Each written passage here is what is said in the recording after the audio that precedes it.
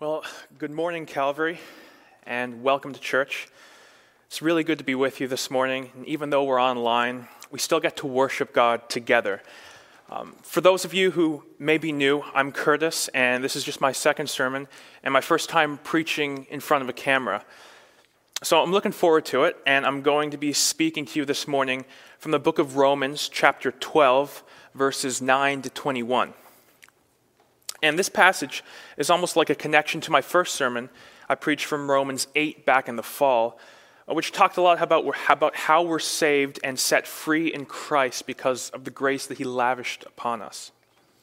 So now I want to talk about what that means for us practically. And Paul's going to lay this out in Romans 12. You see, if the first 11 chapters in Romans speak a lot about theology, chapters 12 to 16 talk a lot about how we're to live out that theology in our everyday lives. So let me read out our passage this morning from Romans 12, 9 to 21. Let love be genuine. Abhor what is evil. Hold fast to what is good. Love one another with brotherly affection. Outdo one another in showing honor. Do not be slothful in zeal. Be fervent in spirit. Serve the Lord.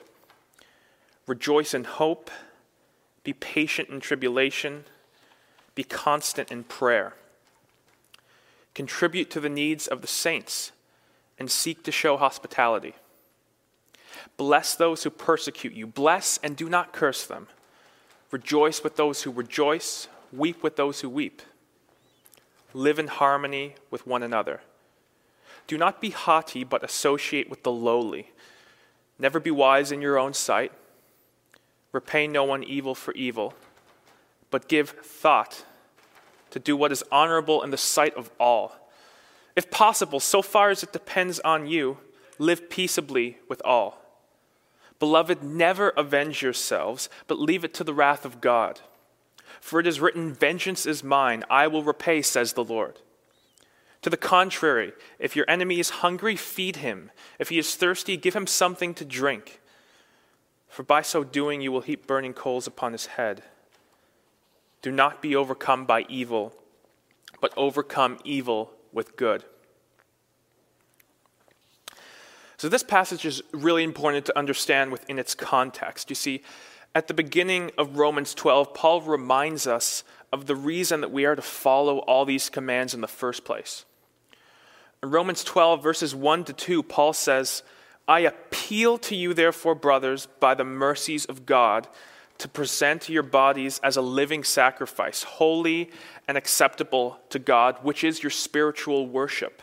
Do not be conformed to this world, but be transformed by the renewal of your mind, that by testing you may discern what is the will of God, what is good and acceptable and perfect.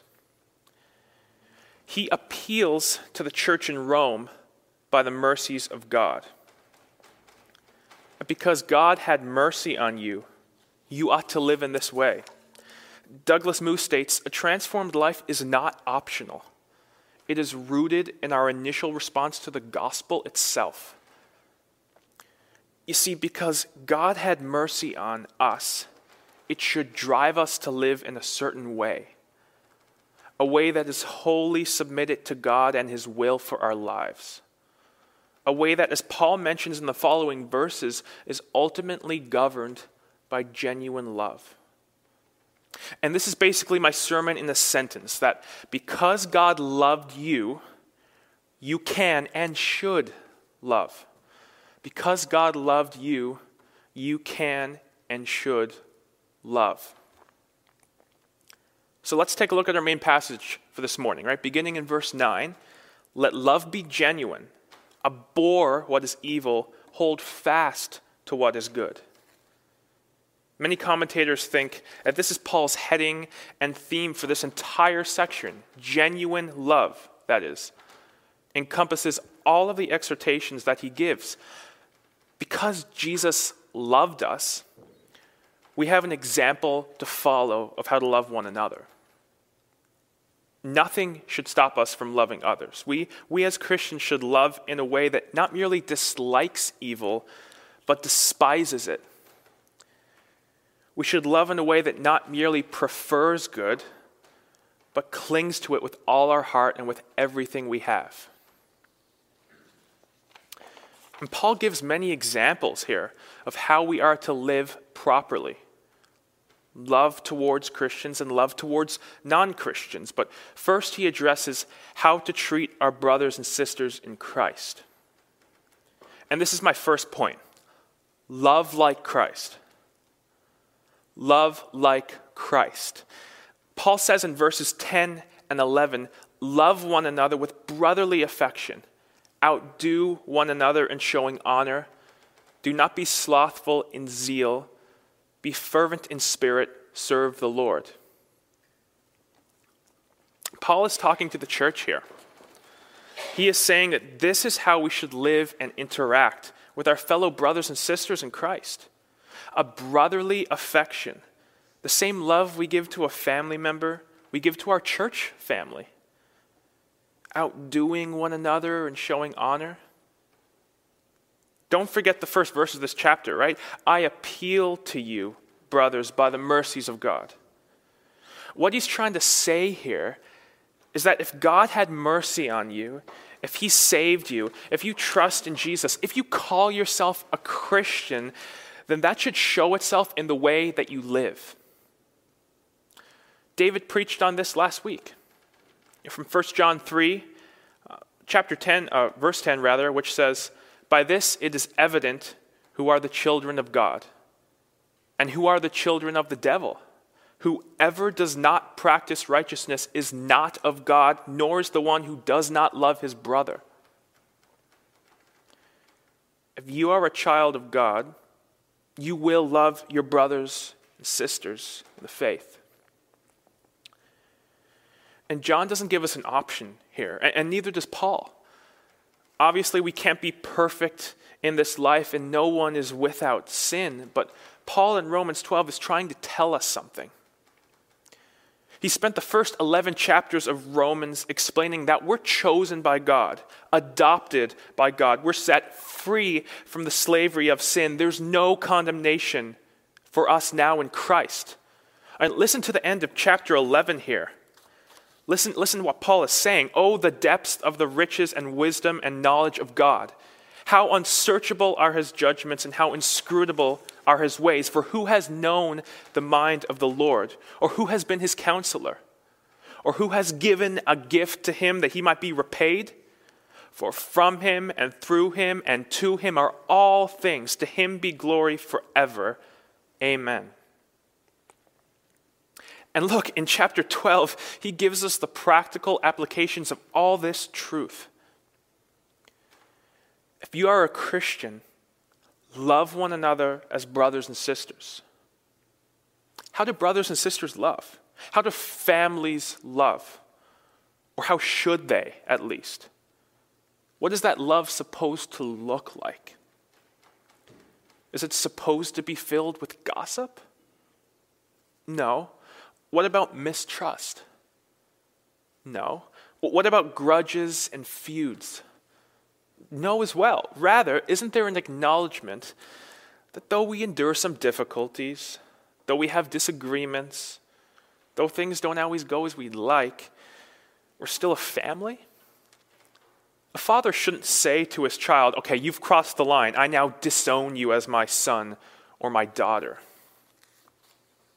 God never does that to us. Despite all of our repeated failures, he never says, you stop being my child now. So Paul is saying here, if God never did that to you, don't do it amongst yourselves.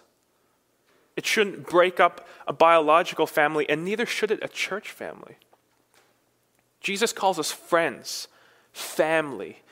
He intercedes for us, defends us, protects us, gives us his spirit. He corrects us out of love, tells us the truth in love, so we must love, for when we do this, we actually show that we are Christ's. We are his. Paul is saying to us, I'm so glad I'm a part of the family of God. That's what he's saying. And the question is, are you? because you should be. So love one another as brothers and sisters. You see, God made a way for you to be saved through the sacrifice of Jesus on the cross. That in spite of all your screw-ups, all your regrets, all your pain, all the burdens that you carry with you that weigh you down, God had mercy on you. Jesus died for you. This is what Paul is appealing to as to why you should do what he's saying. I appeal to you, therefore, brothers, by the mercies of God. That's the hope. That's the hope. God had mercy on you. Just like it says in that old Horatio Spafford hymn, "It is well with my soul," that Christ has regarded my helpless estate and has shed his own blood for my soul.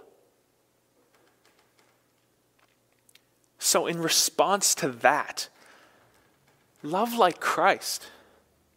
If you experience this, you get to love. Jesus is your example and source. Outdo one another in showing honor. Do not be slothful in zeal. Be fervent in spirit. Serve the Lord.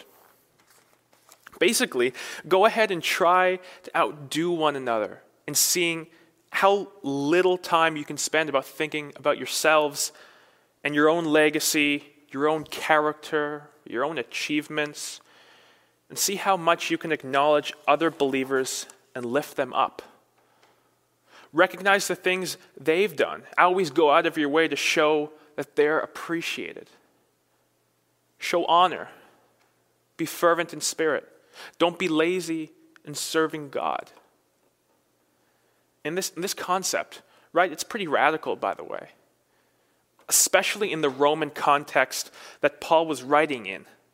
You see, most Roman people, as Jerry Toner says, most of them saw their neighbors as competitors, not comrades in the harsh struggle for scarce resources.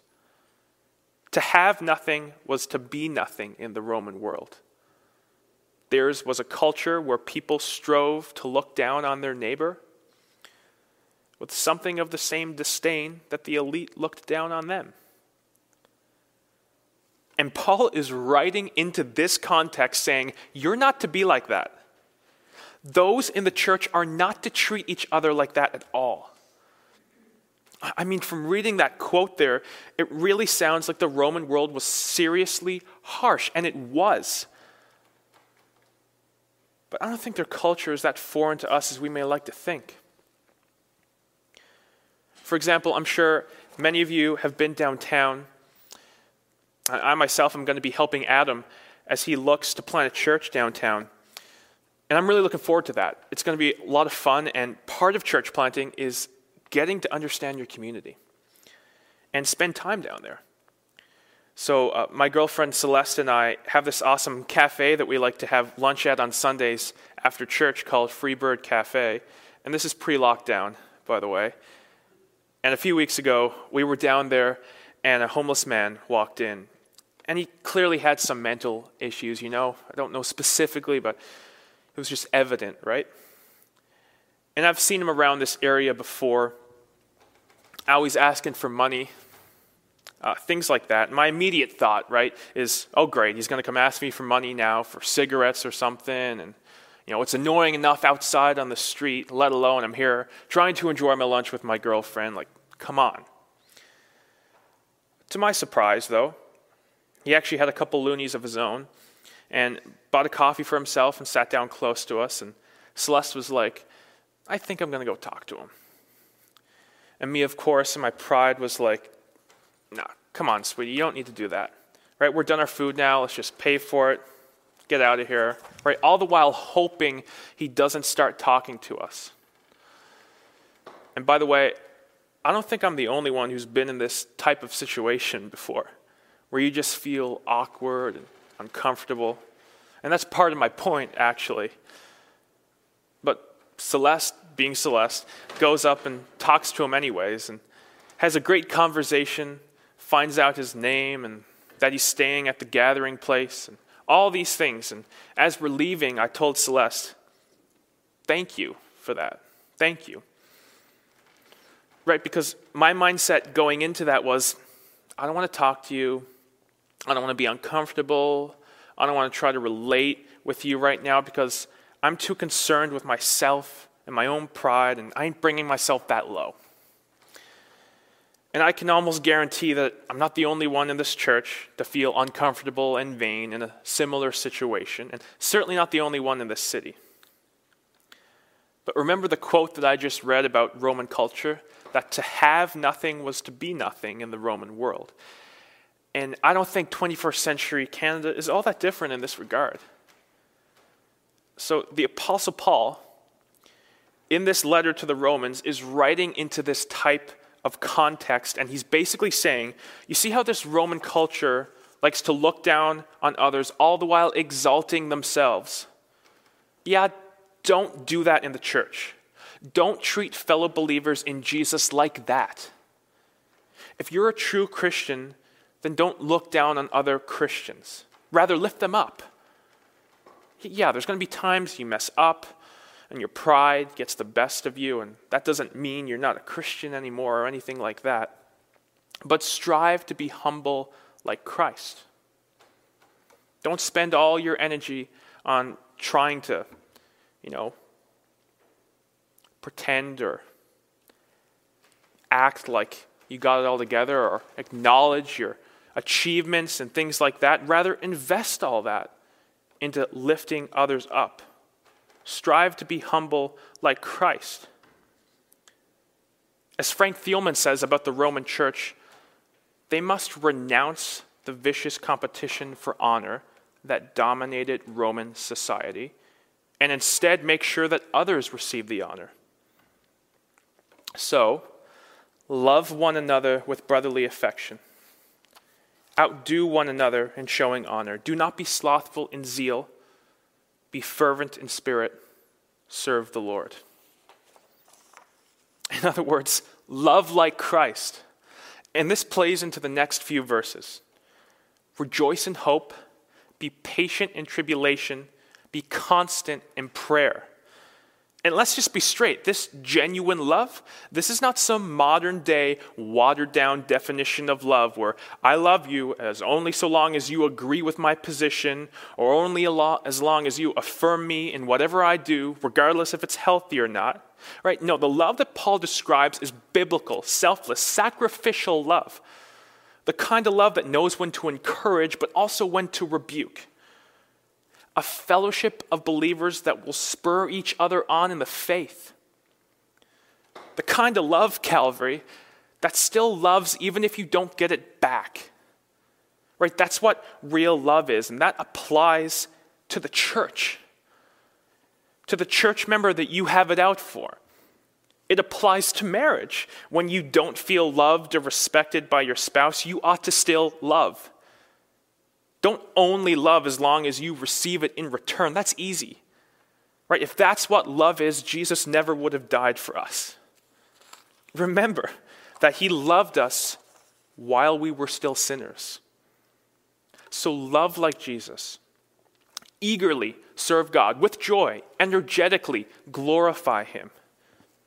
You know that famous John Piper quote? God is most glorified in you when you are most satisfied in him. This is what that looks like. Fervent in spirit, rejoicing in hope, constant in prayer. This is the kind of love God wants to see in his church amongst his children. Go down to verse 13. Contribute to the needs of the saints and seek to show hospitality. Again, why? Because of the mercies of God. Because God loved you, now you can love and should love. As Douglas Moo points out, verse 13 is a command to literally provide material goods to fellow Christians who need them. Paul is saying, true Christians provide for their fellow Christians who are lacking. Right? They provide for their needs, and they show hospitality. Even right now, think to yourself right now even, how can I do this?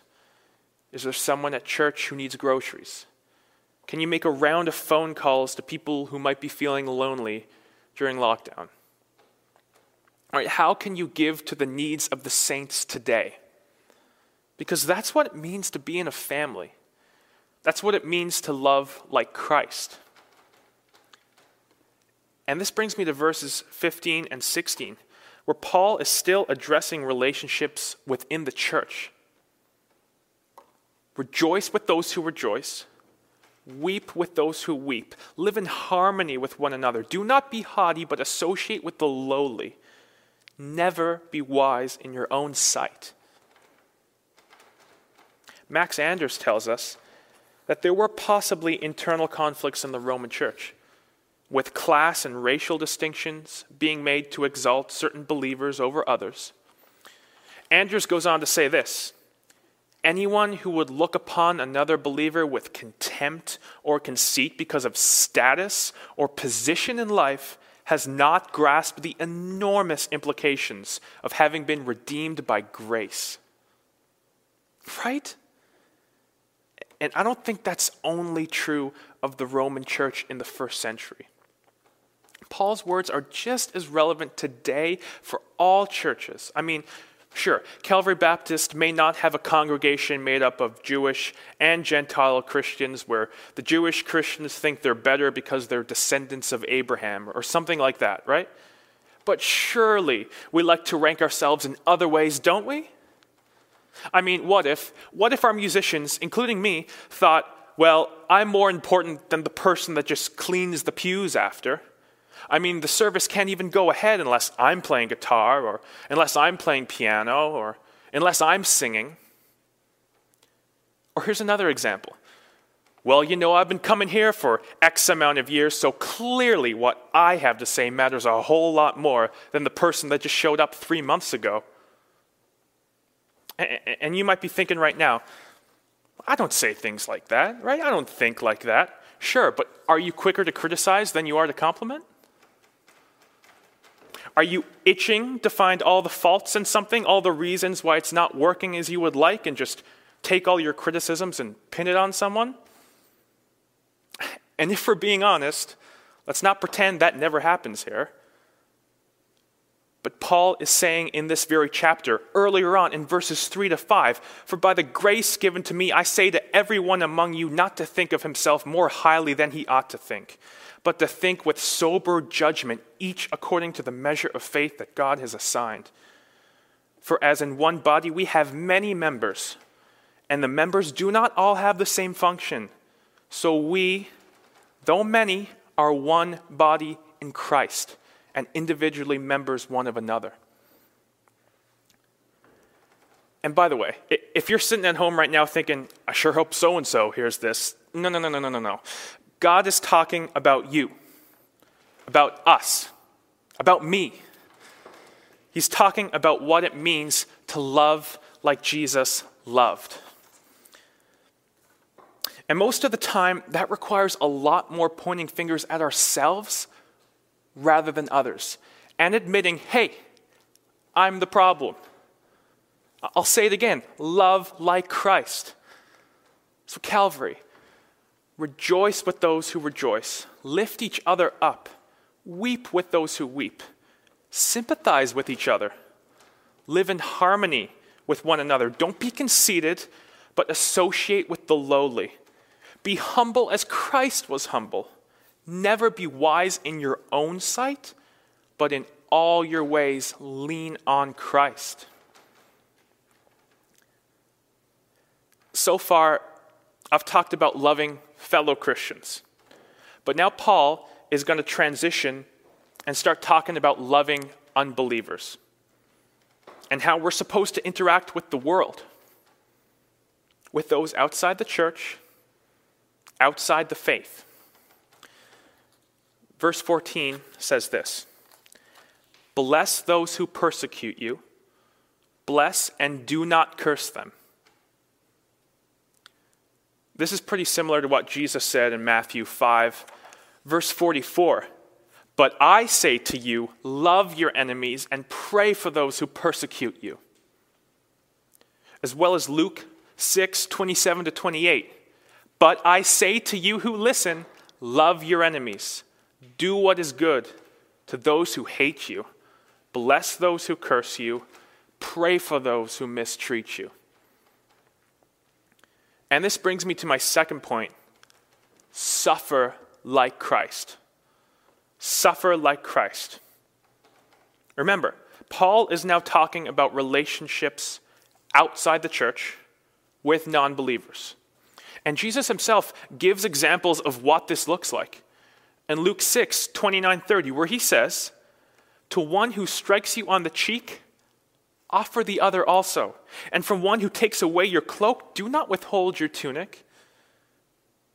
Give to everyone who begs from you, and from the one who takes away your goods, do not demand them back. And this is as countercultural today as it was back then.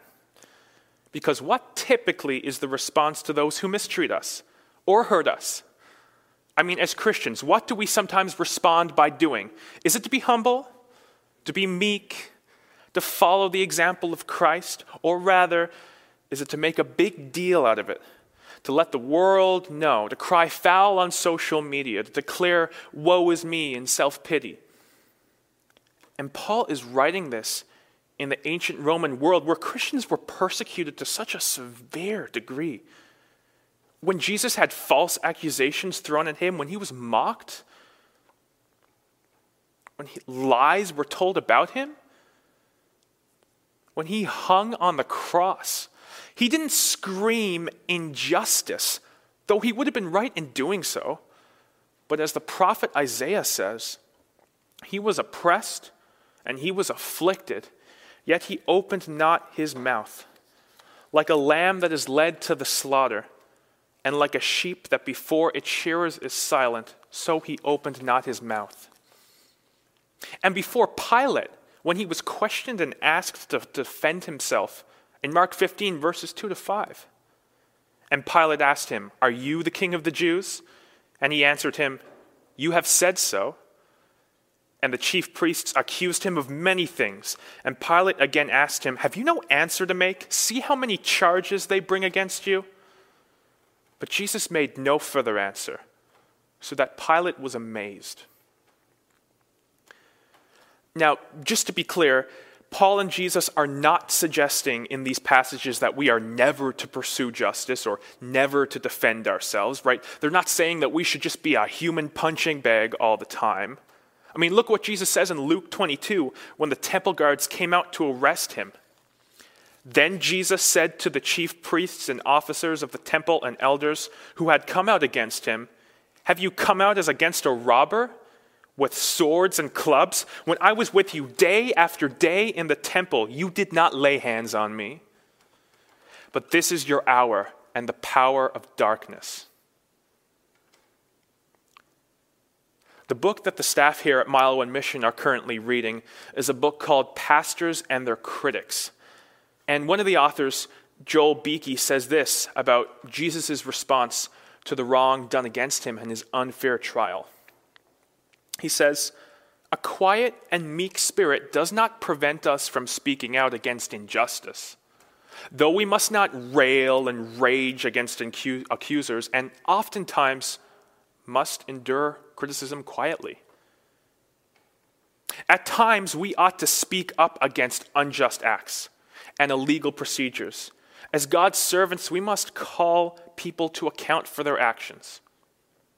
Press their consciences with the truth so that they might be convicted of their sins and brought to repentance, and seek to establish social and legal precedents that will protect other people from similar injustice. Right? I think that's a good, balanced explanation. Because still, even amidst all of that, we're called to bless those who harm us, who criticize us, who falsely accuse us, even those who persecute us. We're called to suffer like Christ, because God had mercy on us and loved us as sinners while we were his enemies.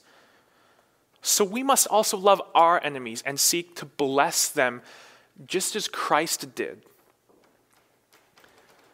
This brings us to verses 17-21, We're called to love like Christ, suffer like Christ. And now here we'll see that we're also called to wait like Christ.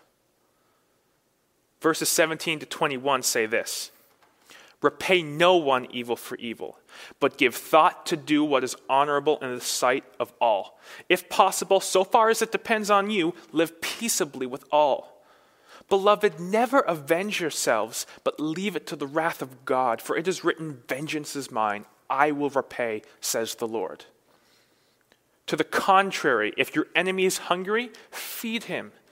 If he is thirsty, give him something to drink, for by so doing you will heap burning coals on his head. Do not be overcome by evil, but overcome evil with good.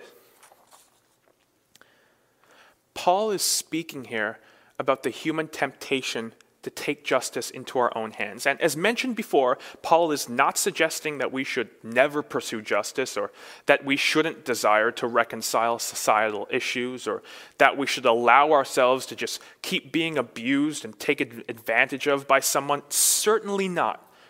Rather, he is talking about the human heart and our desire to play God. When someone wrongs you, the human impulse is to seek revenge, to seek vengeance. And Paul is saying, leave that up to God. One of the best examples of this is the martyrdom of Stephen. In the book of Acts, chapter 7, verses 59 to 60, and as they were stoning Stephen, he called out, Lord Jesus, receive my spirit. And falling to his knees, he cried out with a loud voice, Lord, do not hold this sin against them. And when he had said this, he fell asleep. Notice the demeanor of Stephen here. He prays for his murderers. What kind of grace and compassion does that require? You see, Stephen here is actually doing what his Savior did. He's loving like Christ, suffering like Christ, waiting like Christ. And I know oftentimes we look at examples like Stephen and we glorify him, right? And it's true that to die for the name of Christ is a beautiful thing. And perhaps many of you listening are thinking about what it would be like to experience that, right? To have your own name remembered in Fox's Book of Martyrs. Look, the reason why Stephen is so fascinating to us is because he's following Christ. This intrigues us and makes us uncomfortable because we like to think that we do this, right? And yet the person who cuts you off on your way to work, or your micromanaging boss, or the worker at Tim's that screwed up your coffee, no, I'm not praying for them. Sure, if I ever have to die for the faith, I'll pray for my persecutors, just like Jesus and Stephen. But the people I work with, no, can't do that. Right? Here's a thought, church. So many of us are willing to die for Christ.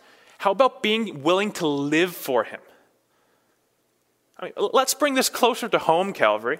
In this COVID world, right? Do you think it's right for Christians to be yelling at the government? Or duking it out amongst themselves on social media in front of unbelievers who are looking on? I mean, can we really say that's what loving like Christ, suffering like Christ, waiting like Christ looks like? I mean, don't get me wrong. I can't stand online church. Straight up, I want to be with you all again. And I've been bitter about this lockdown too. When this happened for the second time, I struggled with anger and impatience and bitterness about all this. And why can't we go to church? Why are the gyms not open? Why are the restaurants not open? Why can I not even see my girlfriend? Right? It's frustrating. But if anyone's going to be the most patient, the most loving, the most sacrificial, the most respectful of our government leaders, shouldn't it be Christians? Wasn't it Jesus who said to the Jews, who were literally being occupied by a foreign empire, pay your taxes, give to Caesar what is Caesar's, and to God what is God's? Right? Everybody loves to quote Acts 5, where the apostles stand up to the Sanhedrin and say, we ought to obey God rather than men. Absolutely, they had to in that context. But listen, nobody has said, because of COVID, we forbid you to preach the gospel. Nobody has said that. So are we going to cause division in the church of Christ, or rather be like Jesus, loving like him, suffering like him, waiting like him? And church family, I don't want to make light of anyone's specific circumstances, because what if you've been wronged more deeply than that? What if you've been seriously hurt in ways that cut a lot closer to the heart? Because Jesus was hurt deeply. He was betrayed by his friends, falsely accused. Those closest to him denied they ever knew him. He was beaten, made fun of, mocked, absolutely humiliated. Calvary, we do not have a high priest who is unable to sympathize with our weaknesses, but one who in every respect has been tempted as we are, yet without sin. That's what Hebrews 4 says. All of our pain, all of our struggles, all of our sin, Jesus understands. He lived it. He experienced it. He endured it. He suffered it. He waited in it. And he calls us to be loving as he is loving, humble as he is humble, forgiving as he is forgiving. If your enemy is hungry, feed him. If he is thirsty, give him something to drink. Now, church, notice what Paul says in the next sentence here, right? Because it's important and it has been massively misinterpreted. If your enemy is hungry, feed him. If he is thirsty, give him something to drink. Like, right on. Awesome. For by so doing, you will heap burning coals on his head. What? What does that mean? First, let me tell you what this does not mean. This doesn't mean that we should serve our enemies in the hopes that God will strike them down, or that misfortune befalls them, or that they die in their sins and face God's judgment. No, that would seem to contradict all that Paul has said up to this point. This image of burning coals on someone's head is meant to represent conviction in the heart of the persecutor. What do you think was happening when Pilate was trying to wash his hands of guilt? What this means is we should love and serve our enemies in such a gracious and sacrificial way that it will cause them to experience personal conviction over the way that they have treated us, and hopefully lead them to repent and come to Christ for salvation as well. That's what that means. We're called to not be overcome by evil, but rather overcome evil with good. So Calvary, what I want you all to take away from this is that we can love, and we should love, because God loved us. Love the church as members of your own family, humbling yourselves, showing them honor, while serving God with an eager heart, contributing to anyone in the church who needs help, and giving of yourselves. Sympathizing with our brothers and sisters in Christ when they're suffering, and putting away all thoughts of self-importance, but seeing all believers as equal in Christ, as children of God. Love like Christ. This whole passage is just one big command to be like Jesus. Because of all these things that Paul lists, Jesus does perfectly. So love like him. We should also suffer like Christ. We ought to serve graciously and love sacrificially towards our enemies. Amidst all your adversity, learn to suffer like Jesus did. Meek, humbly praying for the very ones who harmed him. Lastly, we need to wait like Christ, being patient in tribulation, constant in prayer. And that's how we need to approach these COVID times, by the way, by being constant in prayer. Not quick to make accusations, to attribute blame, but to be constant in prayer. That those around us might see Christ in us, recognize their own sin, and turn to the Savior as well for salvation. Because we know that no matter what anyone has done, no matter what anyone has done to them, no matter how sinful, how evil, how hurtful, Jesus turns absolutely no one away that comes to him. Let's pray. Jesus, I want to thank you for this time. I want to thank you, God, for your word. And I want to pray, Father, that your Spirit would work in the hearts of all those listening, Lord, that they would hear a better sermon than I could ever preach. Father, I want to pray that you would teach us and guide us and strengthen us in the midst of these times to love like you, to suffer like you, to wait like you. I just ask, Father, in the midst of all this, may we learn to be more like Christ. In Jesus' name, amen.